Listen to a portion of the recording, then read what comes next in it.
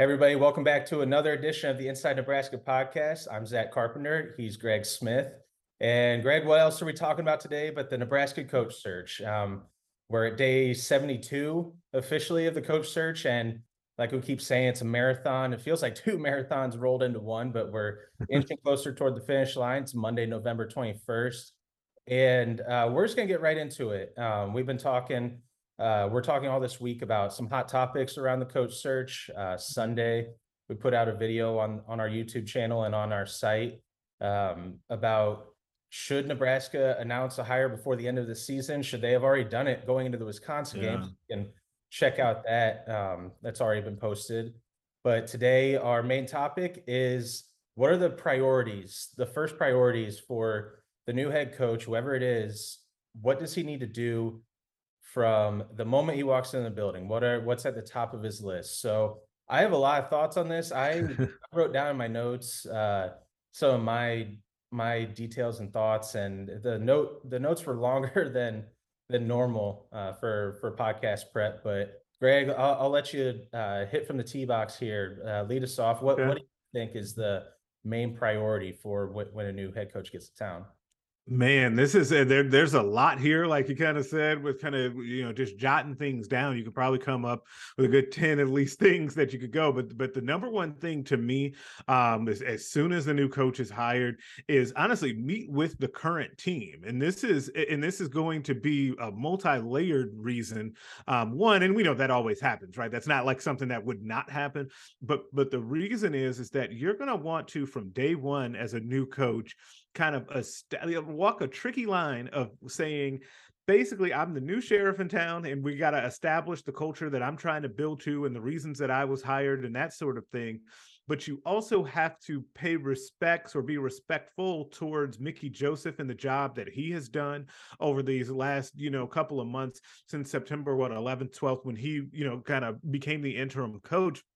And so the initial thing, and a couple of things that are always buzzwords around here, culture and buy-in, that very first meeting is going to go a long way, I think, to kind of establishing that buy-in piece of it, and I think that'll be really important and it'll also depend, of course, on who the name is, because you want that instant name recognition. I know a lot of fans want that, but don't kid yourself, that matters to players as well. Eventually, they'd have to get over it if they did not have that initial kind of, big reaction. But I think having a meeting with the players and getting the groundwork built, or the groundwork laid for that initial buy-in and the type of culture that you want to get flipped to at Nebraska is like super important to me. Yeah, honestly, I hadn't even thought about meeting with the team. I mean, that would be his first priority. So that was it's a good point you make, because for me, one of the first priorities, if not the number one, it'd be right at the top of the list, is evaluating the current roster, which we've talked Mhm. about, and Mickey has talked about in his press conferences of needing some more depth and needing more competition at certain spots. And so for me, from sort of an on-field evaluation, it's looking at that roster, seeing who fits, who doesn't. But yours kind of ties in with mine, because it's like you said, the buy-in, who's in, who's out. This is how I'm going to run my program. This is sort of the lay of the land. And so that's a good point. I mean, sort of along those lines, I mean, Mickey Joseph has sort of laid a foundation for this program of that open door policy that we always talk about. Mhm. And there's some trust and confidence there. Will the new head coach carry that with him? Will he build on that, or is he going to come in here and run a different type of ship? So getting in there to meet the guys and see who's in, who's out, who from a character evaluation standpoint, that's important. From an on-field standpoint, it's that evaluation of the roster. And we talked about this after the Yeah. Wisconsin game, where I wrote a column that's on nebraska.rivals.com about the Wisconsin series. They've lost it's been 10 years since they beat Wisconsin, 8 years since they beat Iowa. And it all starts in the trenches for Nebraska, offensive line and defensive line. Um, Iowa and Wisconsin build their program on toughness, physicality, and winning in the trenches. And Mickey and Trev Alberts have both said it multiple times that one of the pillars that they want for this program is built on winning in the trenches, like winning the line of scrimmage. And so that ties in with the evaluation of every single player on the roster. And that's where, and we'll get to in a second, of having a staff in place becomes so important, right? Right. Mhm. Because I mean, the new coach, he's going to have a detailed evaluation of notebook on every single player on that roster. But the first week he's in town, he might even get it on the private jet that he flies into Lincoln. I mean, you have Vince Ginta and every other staff member who has the lowdown on all those on every Mhm. single player from an on-field standpoint and off-field standpoint. And I know that so a lot of people, especially on our message boards, just the fan base in general, wants to pretty much completely overhaul and gut the roster. But maybe whoever this new coach is, maybe he sees something in one of the players that hasn't hit their ceiling, hasn't gotten everything out of them to say, I see something in that player, whether it's technique or measurables, whatever the case is, Mhm. that I know exactly how to coach that player. I know how to get the most out of him. Or maybe the new coach's assistant at each position will be able to look at that and say, hey, I know he hasn't been playing well. I know he's not maxing out, but I have a technique. I know how to get to that player. Yeah, and I think that's super important because you can't eventually, and this is a bigger picture discussion, but not for this for these purposes. Eventually, Nebraska has to get away from 20 transfers in a given cycle and overhauling the roster in that way, and they have to get back to something else that Trev Alberts has mentioned, developmental program, right? And being, I think he term it, and I think this maybe at like Big Red Breakfast maybe a few weeks back, of like the being the premier developmental program in the Midwest. I think that is something that if you want to be that and you're striving for that, you have to be able to look at some of those guys on the roster and say, how can I maximize what's happening here? And we don't need to name them, but there are plenty of guys on the roster that either had high recruiting rankings that you feel like have underperformed to this point in their career, or guys that were even lower ranked that just need a chance to be able to get out there and play and be developed. Because what do we always say about Nebraska football as it relates to recruiting and development? The development piece has just been missing, right? And so if you do have a coach that has an eye for that, and he hits the ground running to evaluate the roster, which he's going to have to do, because you're going to not only need to know what you have on the roster and how you can get more out of guys, or if we don't like to say this, but they need to be encouraged to leave the program, or you also need to do that so that you can then see what needs you have to then either go into the portal or into high school or probably JUCO recruiting to figure that out. Yeah, that piece of it is vitally important. And one other thing that I thought of when we were talking about kind of meeting the team, and you mentioned about Mickey Joseph saying that the open door policy and how that has helped, and the team has kind of mentioned that too, right? One thing that the new coach would want to do, especially, and you would definitely do it if you're keeping, any of these guys on, is you kind of want to pick the brains of some of the current assistants, right? Exactly. Yep. So if you want to be able to go, and you would definitely do this if like Mickey is staying around, you want to go, like one of the first things you're going to say in that meeting after saying you're hired, you're staying, is, so tell me about what you did when you took over that worked. Because something is like, while the losses continue to pile up, there is something good, I think, happening under the surface with the program right now. And I think that picking Mickey's brain to figure out what those things were versus what he saw when he first came to the program, back in January or December, then what has happened? What can you tell me that I need to know? And this ties in with my other priority I wanted to talk about with Mickey, but I I wanted to say this point that I don't know this for a fact, obviously. Neither of us does, but if Mickey is not retained, just the way he talks and about the players and how close he is with them, he calls them, he says, I see these guys as my sons. Mhm. I purely wondered if, even if he is not retained, if he still would give some of his input to the new head coach, Yeah. just because I know that he wants to see these players, these guys be successful. I wonder if he would still give his input, just like on sort of like a on his way out the door type of deal, be like, hey, here's Right. so and so, so and so. This kid's a real, this kid can play. This kid can't. Like this kid, this is a great kid. This guy needs some, upbringing or whatever word you want to use. I wonder if that would happen. I'm curious about that. But when we're talking about priorities, I'm not usually a proponent of the new head coach has to keep one of the current assistants on Right. staff. But you talk about the player, we talk about the player evaluation, and what better way to hit the ground running than to keep a guy like Mickey Joseph or a Bill Bush, Brian Applewhite even on staff. I mean, that could lead to this program is not going to get turned around in a year. It might not be turned around in 2 years. It might be looking at a 3, 4 year deal, but that would be a hell of a way to hit the ground running in year one is to retain Mickey Joseph, who he's on record as saying that he wants to stay. And I think just from everything you said about recruiting, he's an ambitious recruiter, maybe a little too ambitious at times, but that's Maybe. that's what Nebraska fans are. They're too ambitious at times as well for some of the goals of this program, and you're going to get it back to some sort of semblance of what it used to be and be a consistent competitor in the Big Ten um, through recruiting, through the ground up, and then obviously on top of that, player evaluation, which you've talked about before. Um, but on top of the recruiting standpoint, if you retain Mickey, you have a much better chance of retaining guys like Casey Thompson, Trey Palmer. You keep the recruiting class, a really good 23 wide receiver class intact of Yep.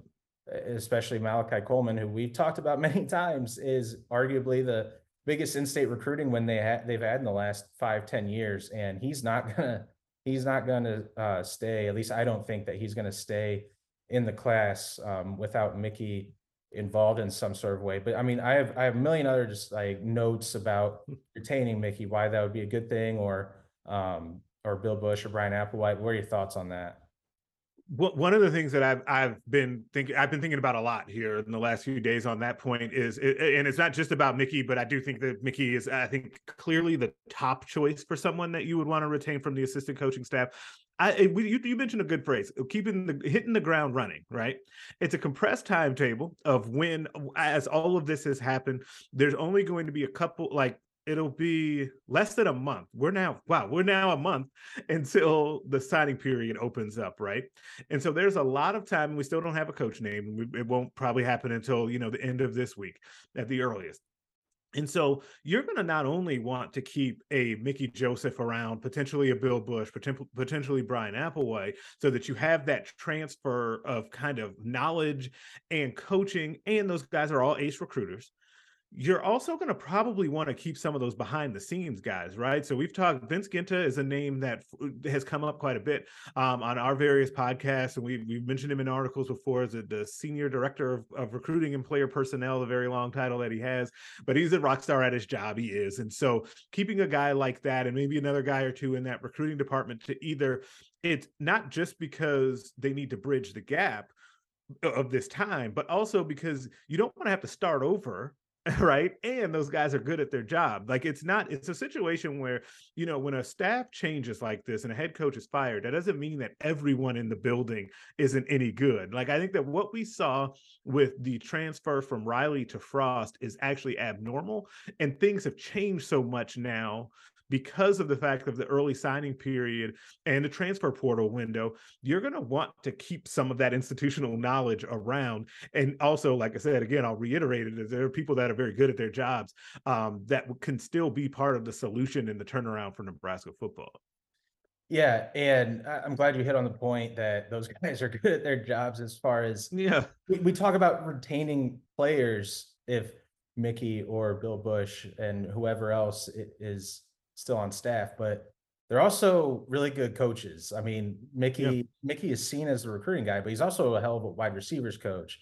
Brian Applewhite's known as a respected, really good running backs coach, and Bill Bush, you can see he inherited one of the worst defenses in the country, probably the worst or at the bottom in the Big Ten, and has turned that into a respectable unit that's been playing really well every game that he's been the defensive coordinator, with the exception of the Purdue game where things got out of hand. Right. And the one caveat that I wanted to mention is when you bring in a situation like Mickey's at, where he was the interim coach for as long as he had, it's going to be what, 9 games by the time it's all said and done. And he's highly respected as the voice and leader of this program right now in that locker room, well liked and respected by the players. You have to make sure that whoever the new head coach is, it depends on who the new head coach is. You have to get a type A personality in there who is not going to have any sort of hesitancy or self doubt, nerves, whatever. That he is the guy that the players are going to listen to him, and it's not when Right. adversity hits, which it will hit hard in the off Yeah, it is naturally it happens. Yeah. that there's not going to be any sort of split where it's half the guys are looking toward Mickey, they're looking toward Mickey to be a leader, and half of them are looking at the new guy to be the leader. Like the example that I had been thinking about for a couple weeks, and they also mentioned this on the Gary Sharp show in the last week of I think Wednesday's episode, whenever it was. And after they made this point, I was going, yes, exactly. Like that's exactly what I've been thinking about for a little while, was the example of Dante Williams at USC last year. He took over Perfect as interim example. coach, and then you bring in Lincoln Riley, who was an unquestioned, no doubt about it, face of the program, leader of the program, Mhm. was not afraid to keep on Dante Williams to his staff. He kept him, and it worked wonders for them. I mean, in recruiting, they immediately got. Guy who had been here, like again, Nebraska fans well aware of him, and some pushed to keep him around when he got fired. Yeah. Yeah, and I just wanted to make that point of maybe that's not the norm, but that's a situation where it was pretty clear that they should keep on the guy who took over as interim, and they did, and it worked out wonders for them. I mean, immediately in the recruiting landscape and then going forward. Yeah, that and I think that's a great call out of that situation and how that can work for you and how you can kind of keep that continuity, but also not be afraid to keep someone that's very popular on the staff already. And I think that it would actually, and it's not like we said off the top, it's not a requirement. And I generally don't stump for people to like get to stick around on new staffs. I understand how tricky that can be, but I also think that it would be an interesting show of like maturity and just kind of comfort in your own skin by the new coach if one of the first acts is to say, hey, we're going to retain Mickey Joseph. I know he was extremely popular, and he has a lot of backing on this team, but does not have to be something that I run away from. I can embrace that. Not every coach is comfortable doing that, and so I think that would be a really positive thing. Yep, and we're running a little long here, but two final points just to make before we get out of here is, I mean, with Mickey, it's if the new head coach does want to retain him, I mean, it's going to come down to what he wants to do, and if the school, the new staff, makes it worth his while. I mean, it's going to require a pay bump, and he's not a coordinator. Or my guess is that he will not have any sort of coordinator title in it if he is retained on the new staff.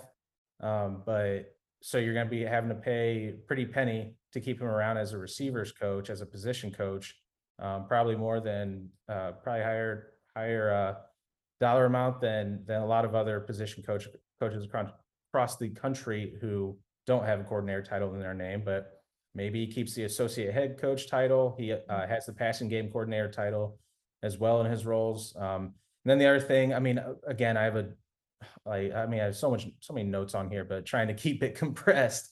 But one thing is that I did want to mention was um, the strength and conditioning program is going to need an overhaul. But the reason I think that we're probably not talking about that as much is because traditionally, when a new head coach comes in, he's going to bring in his own strength and conditioning guy anyway. I mean, I don't think it's the norm to keep the old regime there intact. So I just wanted to mention that as one final point. But anything else before we get out of here?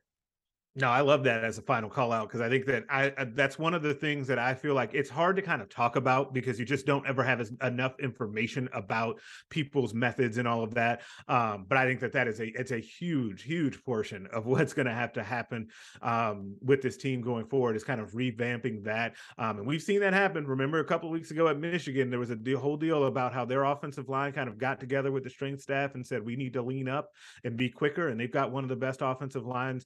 Definitely definitely in the Big Ten, if not the country. So you can see those kind of turnarounds happen with the good old gains with the new staff. Yeah, get me in there. Let me add them. Let me teach 'em my methods. But yeah, Yeah, we're inching toward the finish line. I know I keep saying that phrase, but we're getting we there. are. We're getting toward the end here. Last home stretch of the Nebraska coaching search. Again, check us out on nebraska.rivals.com and our Inside Nebraska YouTube channel. We'll have some more of these videos leading up to when the head coach is officially announced, whoever that may be, hitting on some more hot topics. So until then, for Greg Smith, I'm Zach Carpenter, and we will catch you guys again next time.